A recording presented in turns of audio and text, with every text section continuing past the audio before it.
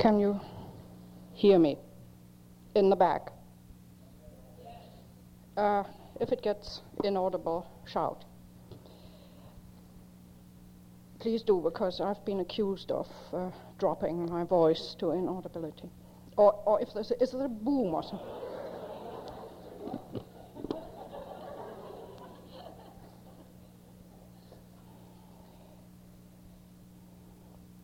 The place of the trial was Berlin, the time January 1945.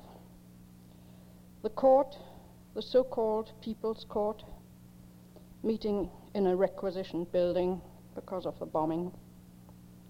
It was the highest court for political crimes such as treason. The presiding judge was Roland Freisler, the same that had tried and sentenced the rebellious students in Munich in 1943, about whom I spoke here on an earlier occasion. It was one of his last cases.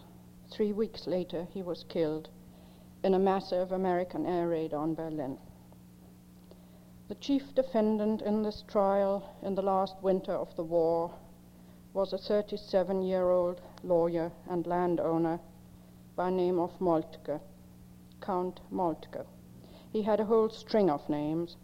The court only used the first, Helmut.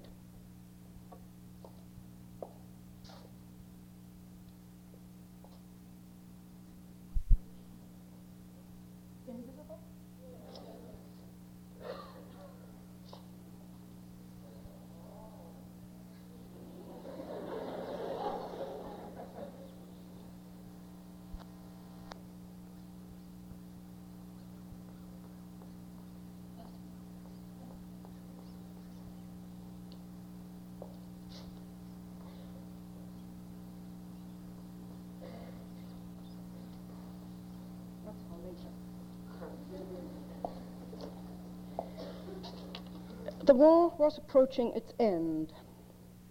The British and Americans had sustained and defeated Hitler's last gamble, a winter offensive in the west, in the Ardennes. The Russians were about to enter Germany on a broad front in the east. The trial in Berlin was a treason trial, but, as the defendant wrote to his wife, this affair is really somewhat better than the celebrated Huber case, for even less actually happened. We did not so much as produce a leaflet. Some of you may still remember something about the celebrated Huber case, but you may remember it better as the case of some Munich students and their professor, Kurt Huber, who were sentenced to death in 1943 for writing and spreading leaflets against the Nazis. The group had chosen the White Rose as its name.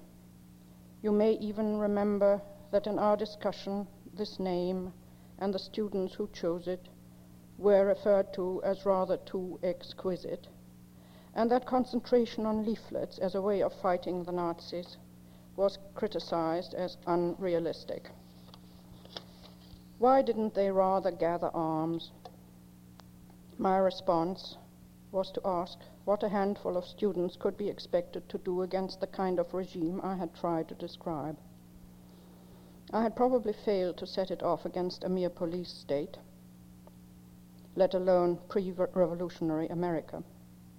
Incidentally, those students had in fact carried arms for strictly tactical purposes when they went out at night to write slogans on walls and expected to have to shoot their way out if the police arrived. That question, why didn't they? And the counter question, what could they do? Stand for a whole range of why didn't they questions. Questions of methods and purposes, means and ends. And together they raise the question of what is sometimes called realism. Why did the defendant in the Berlin trial 2 years later consider his case even better than the case of the White Rose? Because, he said, oddly enough, even less actually happened. We shall, of course, have to see what in fact did happen. And then let us try to discuss whether we agree or disagree that such a case was better. Such a discussion will be difficult and should be delicate. It must be conducted with some awareness of the prevailing circumstances, which there is now no time to describe. I cannot even repeat my sketchy attempt of 2 years ago, the upshot of which was that the Nazi system was something that went beyond a police state in its legal and extra-legal means of coercion and in the psychological pressures engendered and exploited among its people. Anyone resisting that system had a hard time and a short expectation of life. For someone who had opposed the Nazis from the beginning, the defendant in that trial in Berlin in January 1945 had had a surprisingly long life.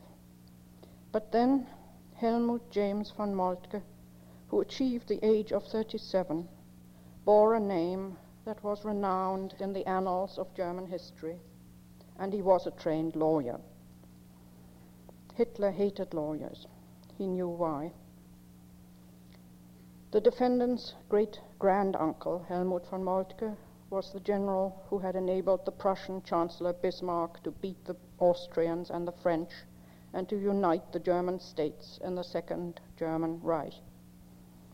The name of Moltke still had some magic in Hitler's Third Reich. The family estate Kreisau in Silesia, which had been the old Moltke's reward for his services to the fatherland, had passed to his great-grandnephew. In fact, Helmut James had had to take it on quite suddenly and not at all enthusiastically in 1929, at the age of 22, during the world economic crisis produced by the Wall Street crash, which coincided with the discovery that Kreisau was very heavily in debt, with bankruptcy a real possibility. He set to work with a will, and within a year he had, by dint of great skill, extremely hard work and negotiations, made Kreisau solvent once more. The defendant's mother was of British South African descent. James Rose Innes, her father, was a famous Chief Justice in the Transvaal, renowned for his liberalism. His grandson, Helmut James von Moltke's legal flair and training may have been a factor that prolonged his life. In the end, it did not save it, though it enabled him to go exhaustively into all the possibilities of defense against the charges brought against him. He even had the effrontery to argue in mitigation the fact that he had never made a secret of his critical attitude, but on the contrary had, as he thought it was his duty and that of any servant of the state, warned against policies and practices he saw as dangerous and harmful. The court's reaction to this line of defense is not recorded. In fact, all we have on the course of the trial is Moltke's own fairly full account and comment, which he smuggled out to his wife in 3 letters between being tried, sentenced, and hanged, and the official top-secret text of the sentence with reasons. What were those reasons? That the defendant had had knowledge of a plot to overthrow the government, declined to join it, and warned his friends against it, but did not report it to the authorities, and that he himself formed a circle to seize power in case of a German defeat with people who were not National Socialists. These reasons were spelled out in greater detail as follows. The defendant was administrator and finally owner of the family estate Kreisau in Silesia. He was also a lawyer specializing in international law and admitted at the British bar. His membership in Nazi party organizations was minimal, just enough to allow him to carry on his farming and legal practice.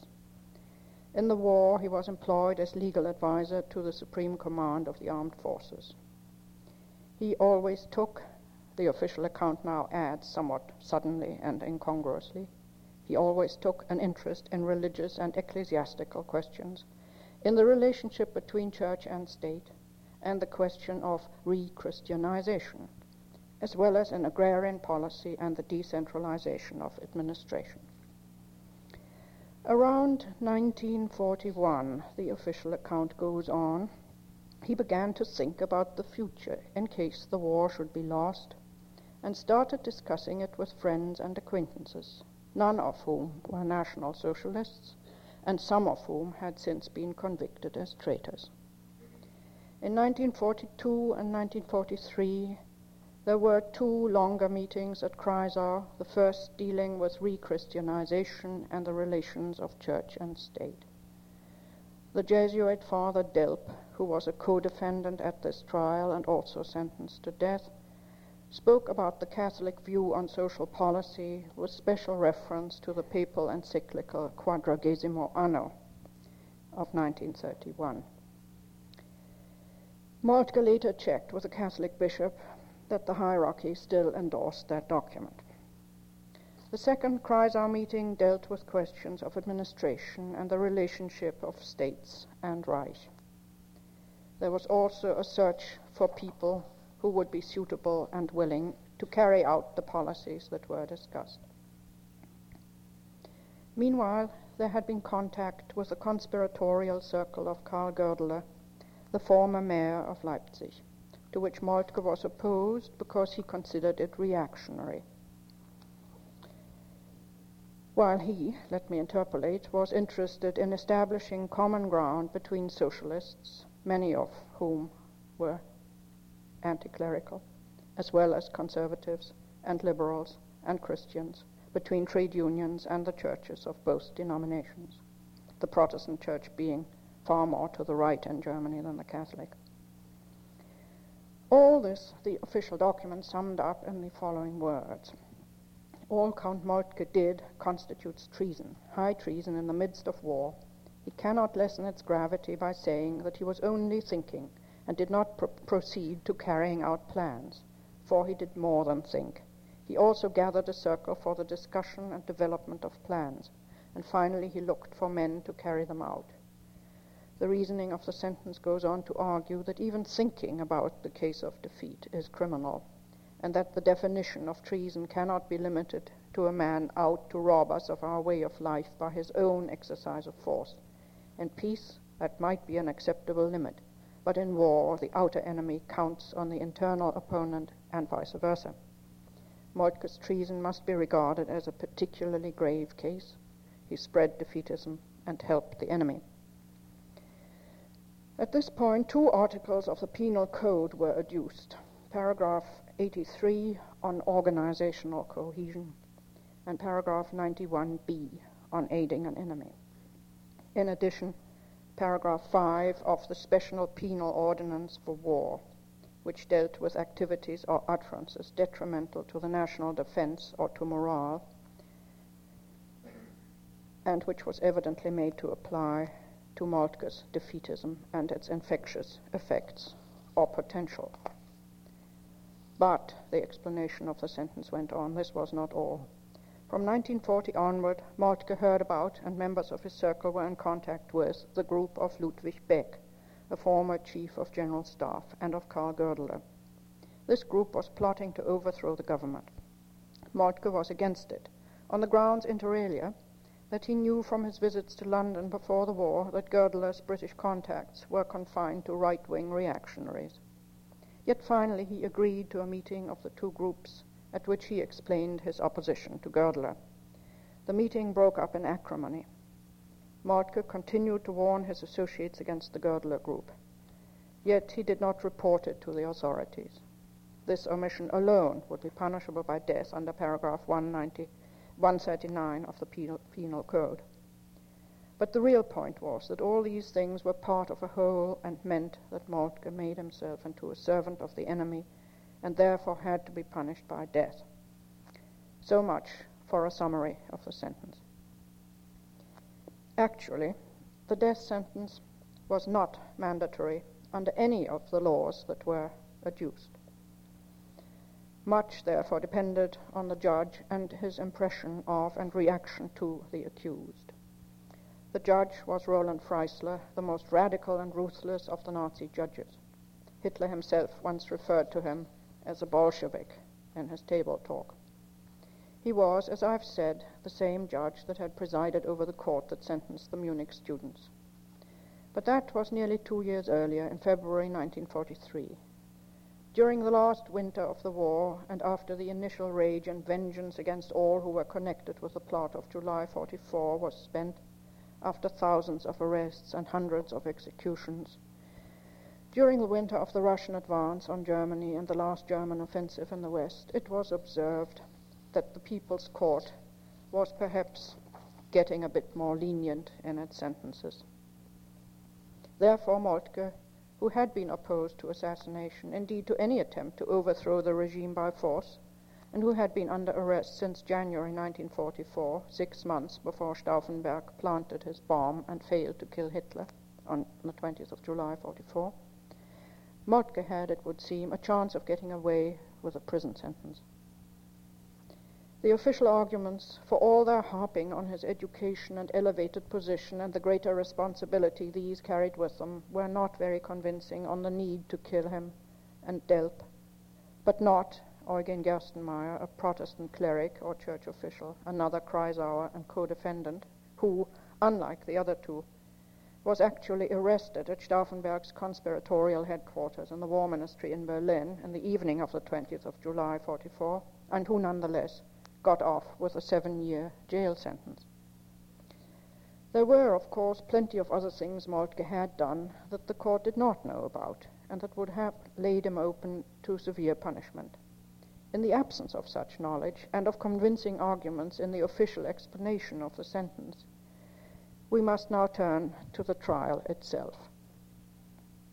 Moltke's own account of it is reliable and has been preserved, I'm tempted to say, as by a miracle, or a whole series of miracles. First, the very fact that he was able to write it, able not only psychologically, but physically.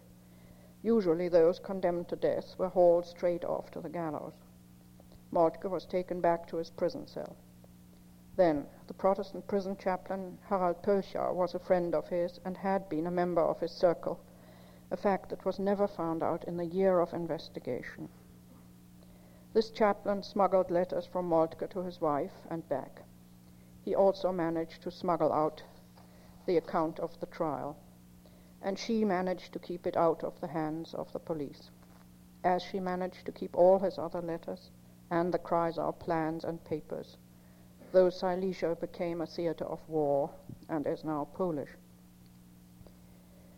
When we turn to Moltke's own account, we find that all those flat phrases in the official sentence about Moltke's interest in questions of church and state and in re-Christianization, phrases that were tucked away among other things like agrarian policy and decentralization, that even the mention of Kreisau discussions of Catholic views on social policy concealed rather than revealed the drama of the trial, and concealed it for good reason. The same reason that made Moltke urge his wife to get his account of the trial to people who would make it known.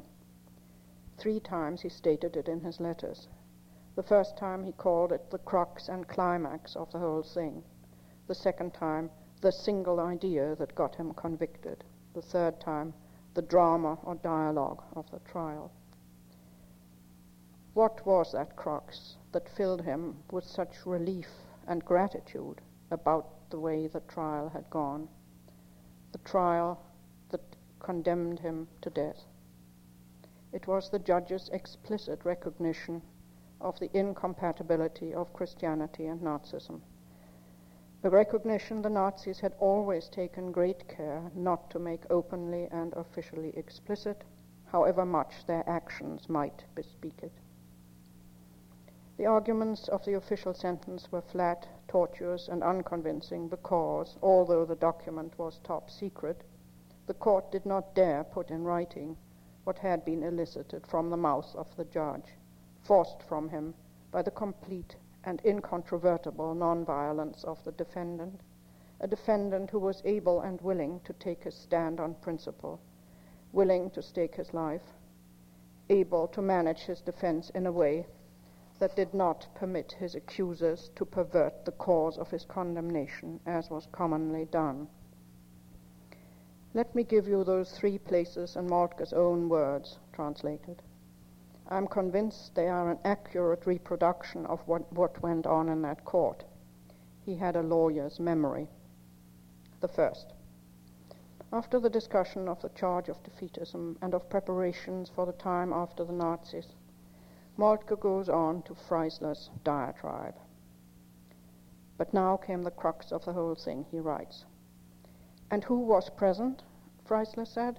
A Jesuit father, of all people a Jesuit father, and a Protestant minister, and 3 others who were later sentenced to death for complicity in the July plot.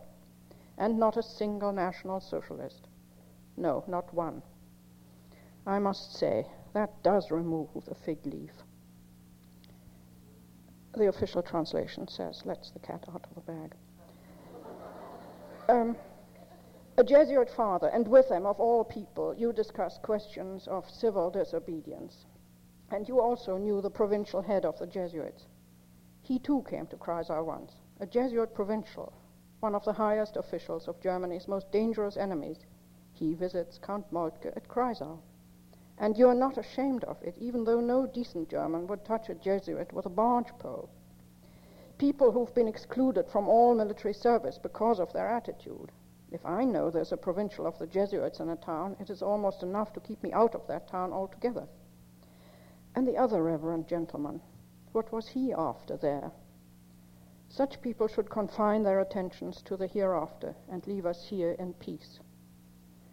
And you went visiting bishops, looking for something you'd lost, I suppose. Where do you get your orders from? You get your orders from the Führer and the National Socialist Party. That goes for you as much as for any other German. And anyone who takes his orders, no matter under what camouflage, from the guardians of the other world, is taking them from the enemy, and will be dealt with accordingly. And so it went on, commented Moltke, but in a key which made the earlier paroxysms appear as the gentle rustlings of a breeze. After this climax, he added, the end came in about 5 minutes. He summed up this first account of what went on in court in these words. This concentration on the church aspect of the case corresponds with the intrinsic nature of the matter and shows that Freisler is a good political judge after all.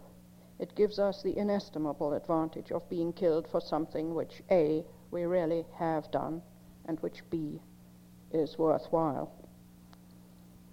A bit later in the same letter he commented, the best thing about a judgment on such lines is this. It is established that we did not wish to use force. It is further established that we did not take a single step towards setting up any sort of organization, nor question anyone as to his readiness to take over any particular post, though the indictment stated otherwise. We merely thought. And in face of the thoughts of 3 isolated men, their mere thoughts, National Socialism gets in such a panic that it wants to root out everything they may have infected. There's a compliment for you. We are to be hanged for thinking together. Freisler is right, 1,000 times right. And if we are to die, I'm in favor of dying on this issue. But he hoped that their death could be turned to some immediate account, and added, I am of the opinion, and now I'm coming to what's got to be done, that this affair, properly presented, is really somewhat better than the celebrated Huber case, for even less actually happened.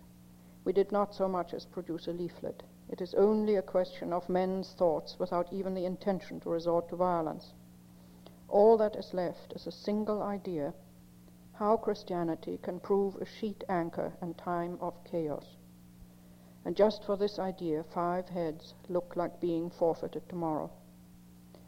Because he made it clear that I was opposed in principle to large estates, that I had no class interests at heart, no personal interest at all, not even those of my outfit, but stood for the cause of all mankind.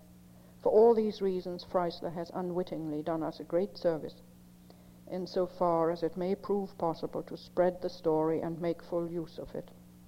And indeed, in my view, this should be done both at home and abroad, for our case histories prove that it is neither plots nor plans, but the very spirit of man that is to be hunted down. All this was written after the prosecutor had asked for the capital sentence for Moltke and 4 co-defendants, but before the court had pronounced. The next day, January the 11th, brought the decision. Moltke and Delp and one other were to die. Gerstenmaier got off with a prison sentence. On that day, Moltke once more returned to the drama of the tense when he wrote.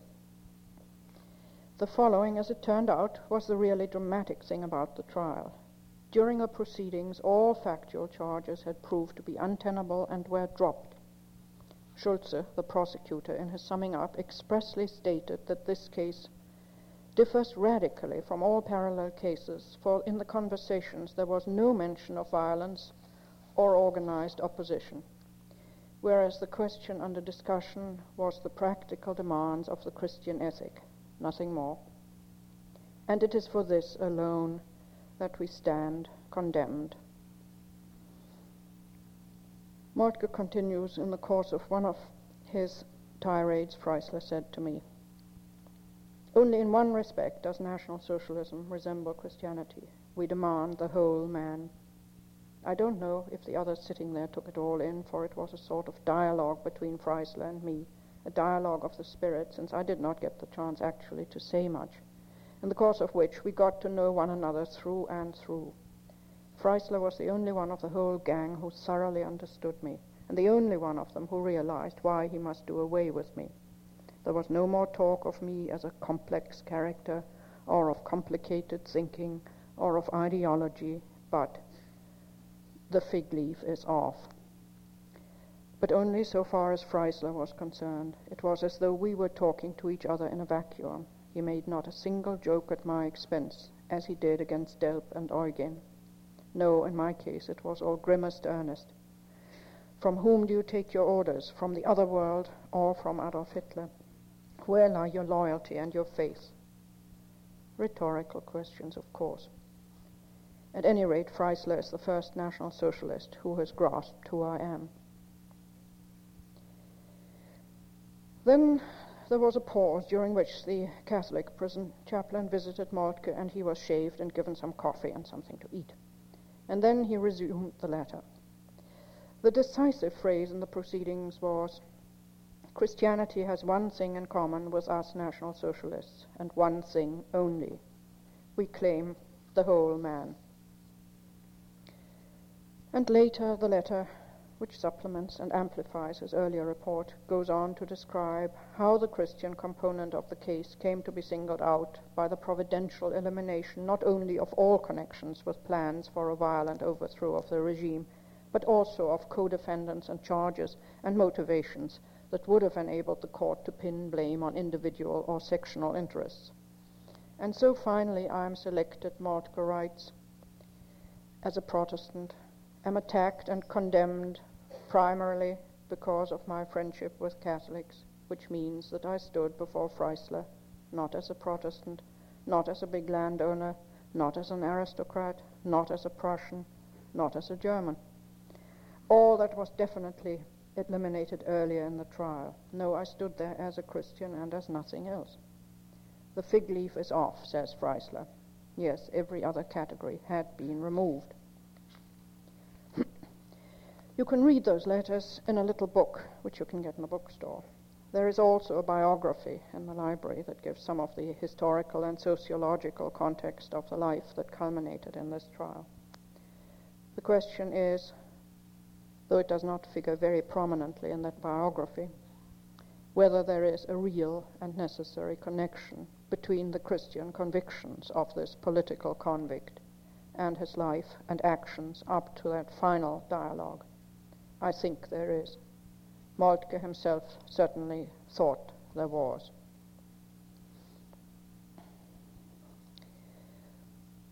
It was in the summer of 1940, when France had fallen, Russia was still neutral and in league with Germany, and Hitler was at the pinnacle of his power and seemed invincible, that Moltke had started systematically to collect the secret standing seminar of conservatives, liberals, socialists, Protestants, and Catholics, for the discussion of a human political order to supersede the Nazi so-called New Order.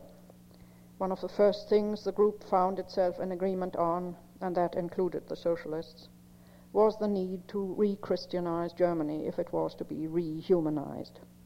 This did not mean a clericalization of politics or education. It meant a restoration and defense of the freedom of conscience.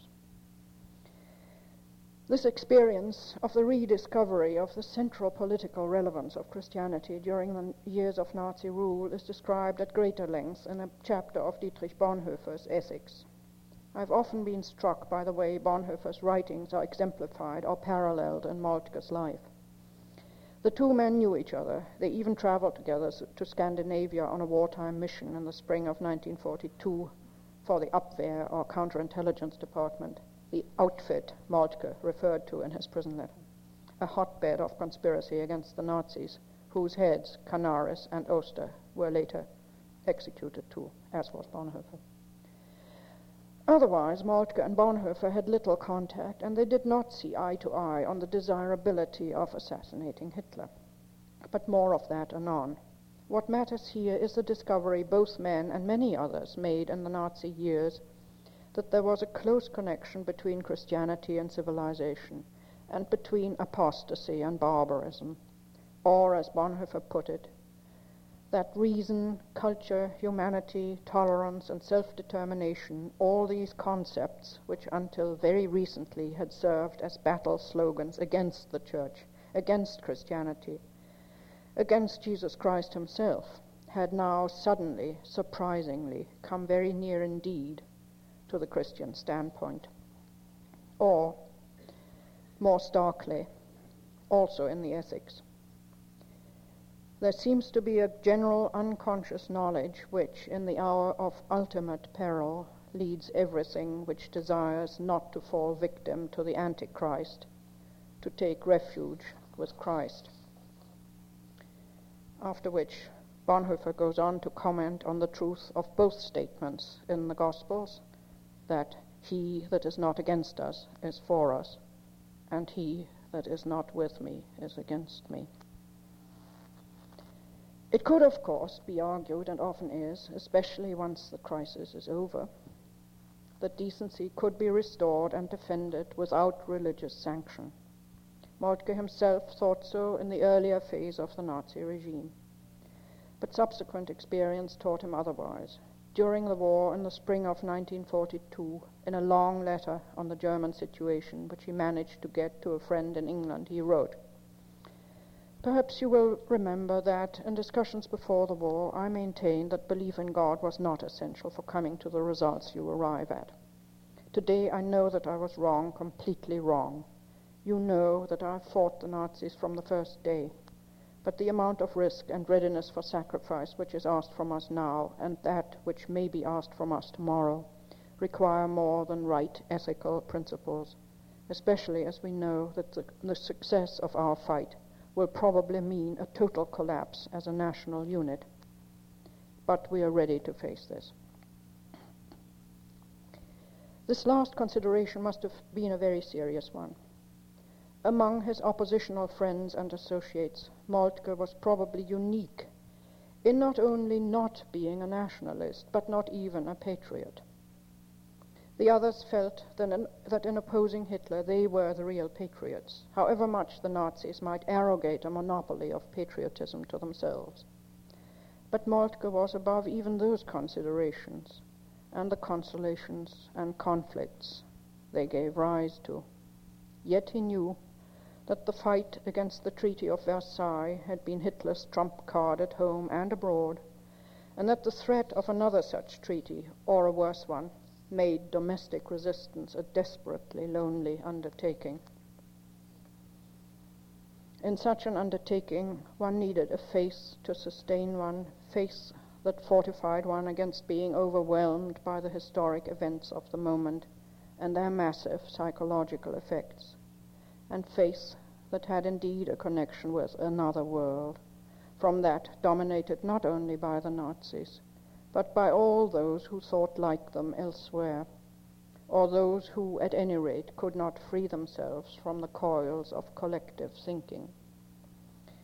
This, of course, is natural enough in time of war, even one that, like the Second World War, has an aspect of international civil war about it. Even in peace, people find it difficult or even undesirable to think of themselves and others except as parts of collectivities. In fact, nowadays, that is how identity tends to be defined, in terms of membership of this or that collective, black, white, red, racial, religious, national, or sexual. But in war, the need to feel one belongs to some group or other becomes even stronger. Nations naturally lay claim to their nationals and require them to perform services and observe loyalties, unless, of course, they decide to deprive them of their nationality, in which case a different, though perhaps not more anomalous situation arises. Moltke, incidentally, did at one time think of emigrating, leaving his Silesian estate, to which he was very much attached, leaving his law practice in Berlin, leaving his German roots and connections, and trying to make a go of it in England, where he qualified as a lawyer by virtually commuting across the Channel in the late 1930s. But he had understandable hesitations, and when the war broke out, he was in Germany. He then worked as legal advisor to the German High Command and did his utmost to persuade his superiors of the benefits of international law and to all who observed it. He labored to prevent or reduce breaches of it by the Germans, even to interpret infractions by the other belligerents in ways that favored them. In human terms, this meant, for instance, getting people classified as prisoners of war whose status under the Geneva Conventions might be rather dubious, or arguing against the slave trade by saying that foreign labor should not be forcibly drafted to Germany, but rather be allowed to man their own industries at home in the occupied countries. Or it might mean fighting against Hitler's order that any captured Russian commissars should not be treated as prisoners, but were to be shot at once. Moltke was indefatigable in this work and achieved an amazing amount of success, considering his relatively junior rank. Some of his successes might not be lasting, but even just prolonging someone's life or liberty was worth the effort.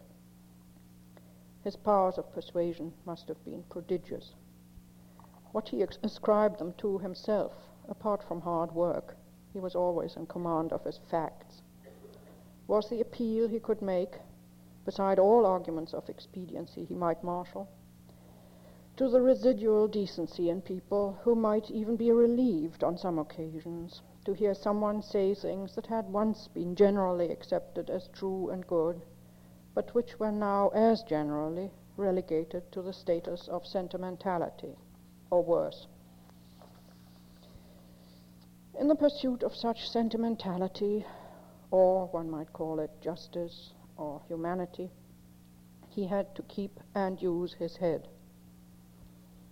Theatrical gestures would have helped no one, but this need to keep his head worried him at times when he wondered whether he was getting hardened, just as he had already worried earlier whether the mere fact of staying and carrying on might not help maintain the facade behind which the Nazis did their devilish work.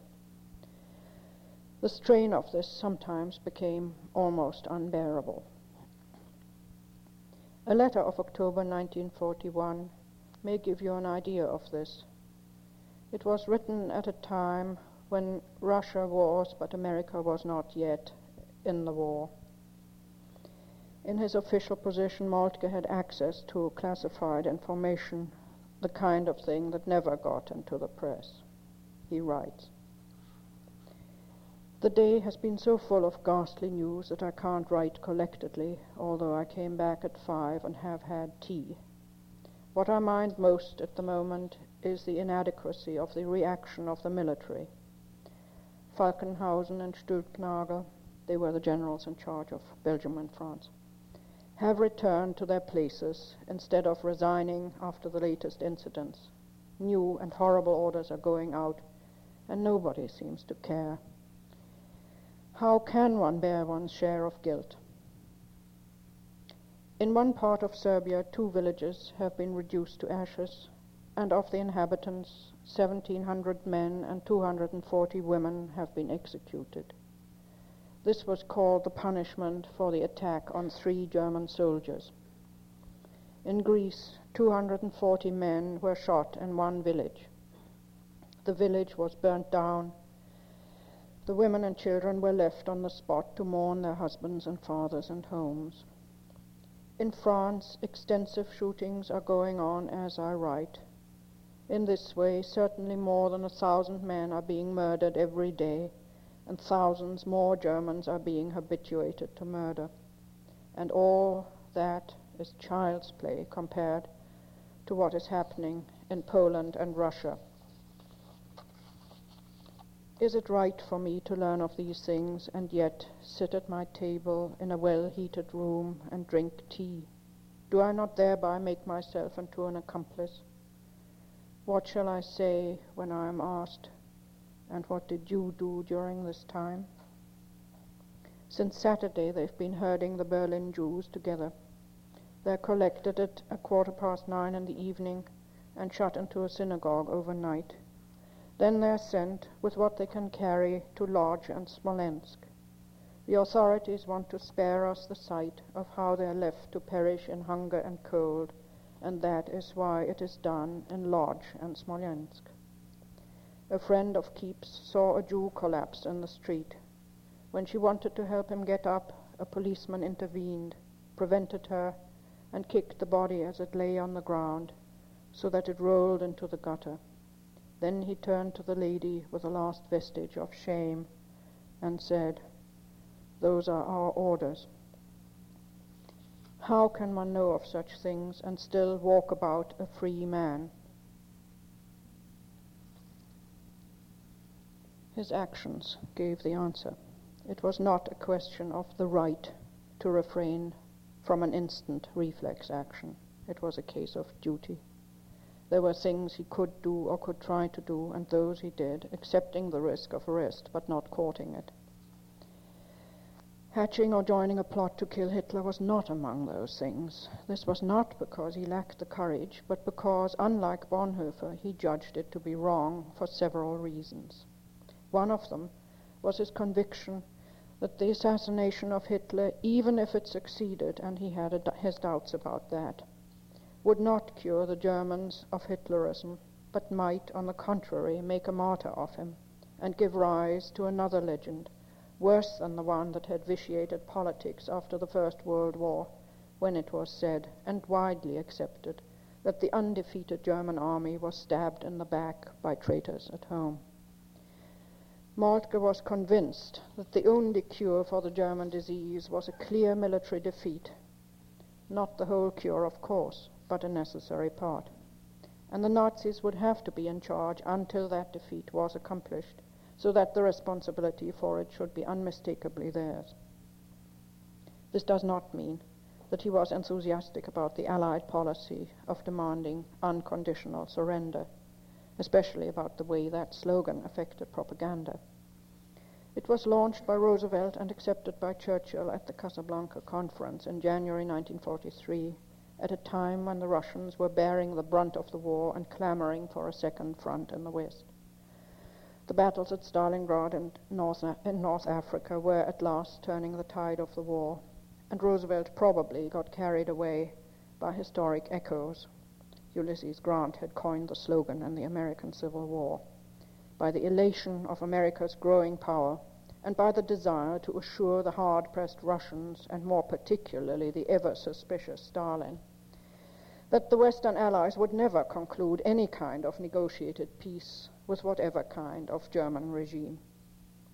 Whenever Germans opposed to the Nazi regime tried to establish contact with the West, Roosevelt refused to have anything to do with these East German Junkers, as he called them, and the British government rejected all such feelers as aiming at a soft peace or a split in the coalition between the West and Soviet Russia. When Stauffenberg finally tried and failed to kill Hitler and remove his regime, the official mood in London was one of relief at the failure. The reason given was Moltke's, that the plot, if it had succeeded, would only have meant another stab-in-the-back legend. Publicly, Churchill made a scathing comment in the House of Commons on the German top dogs now being at each other's throats. Much later, after the war, he made amends for this and paid tribute to the plotters. But there was another reason for the unwillingness in London and Washington to consider any oppositional German approaches. It was the feeling that Germany needed a thoroughgoing social revolution or reconstruction, and that this would have to be brought about or facilitated by Allied occupation, by American, British, and Russian occupation. The French were included at a later stage, at de Gaulle's insistence. The Russian part has actually happened. Moltke and his friends had their own plans for social change, including, incidentally, the nationalization of some key industries. They proposed to take mining, iron and steel, the basic chemical industries, and fuel and power into public ownership. They also had their own plans for the purgation of the body politic and the punishment of war criminals and of Nazis who had committed crimes in Germany. They were convinced that punishment by Germans in conjunction with the International Court at The Hague, rather than by the victors, was not only desirable and possible, but would also be more efficacious. Others of the Kreisau discussions and proposals still have a curiously prophetic ring about them, especially those concerned the need for the re-Christianization of Germany that they felt so strongly in the midst of the hell of Nazi counter-religion, found its counterpart in the growth of Christian democratic parties in Western Europe. And it is no accident that it was the Christian Democrats in France, Germany, and Italy who made the first bold moves after the war to get away from the stranglehold of nationalism and the nation-state, and to found some kind of European unity. These developments may not quite have taken the form that was, or indeed could be, envisaged by the internal opponents of Hitler's Fortress Europe, but their recognition of the dangers of totalitarianism in all its forms and of the manipulability of mass societies, their search for remedies, retains its relevance to the problems of our day. The People's Court in Berlin knew of the Kreisau discussions and their outcome only in vaguest outline. The incriminating evidence was very sparse. Moltke and his associates had been extremely careful and circumspect while at liberty, and brave and resourceful under interrogation, some of it, though not in Moltke's own case, accompanied by torture. The court did know of the selection of regional commissioners that were to take over after the removal of the Nazis, and of the instructions that the Kreisauers had drafted for them. But the chief emphasis in the trial was on their temerity in thinking of and providing for a German defeat, not on working for it, but on thinking about it. Freisler knew as well as Moltke what narrow limits are set to effective action against a totalitarian regime.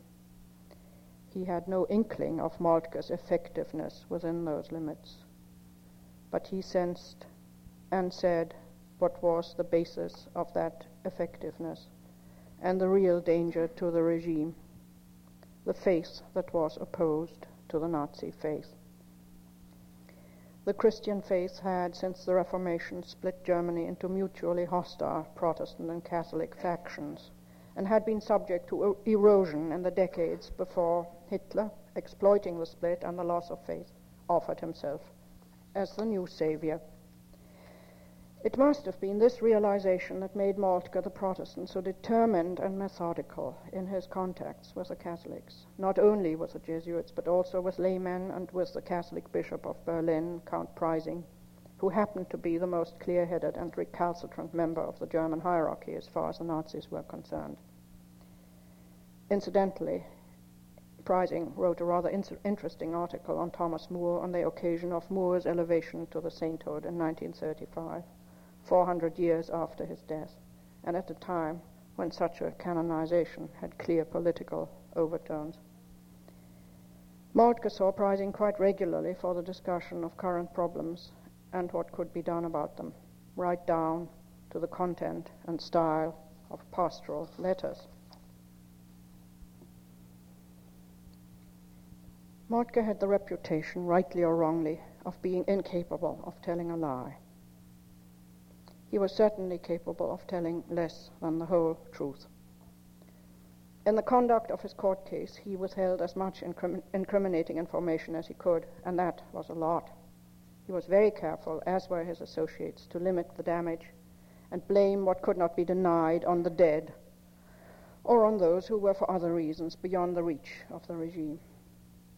The prosecution never heard of the third Kreisau meeting, one concerned with foreign policy, the punishment of Nazi criminals, and the instruction to be given to the post-Nazi regional commissioners. They did not know what went on at countless smaller meetings in Berlin, at meetings with resistance leaders abroad, or with representatives of the German occupation, military, or even SS, on whom Moltke got to work to reduce the harm they were doing and to increase the good. He did not volunteer information to his interrogators about his part in the rescue of the Norwegian Bishop Berggraf or of the Danish Jews. And yet, what he says in his letters about his trial is true. He was condemned not for what he had done, but for what he was. His widespread and energetic and dangerous activities on behalf of victims of the regime, his efforts to foil and counteract the purposes of the Nazis and to prepare for a human political order to supersede theirs, and that very preparation, those discussions, were of course invaluable for the preservation and fortification of mental health in Hitler's madhouse. All these activities were the expression of the kind of man he was, a man who took his Christianity more and more seriously. George Kennan, who only knew him in the early stages of his clandestine activities, described him in his memoirs as the greatest person morally and the largest and most enlightened in his concepts that he met on either side of the battle lines in the Second World War. I did not know him at all. I've only read hundreds of his letters in which he's very much alive in his integrity, his intelligence, his seriousness, and his caustic wit. They give a picture rather different from that in the literature about him. On the basis of my knowledge of the period and of those letters, I would even suggest that he was a realist. Thank you.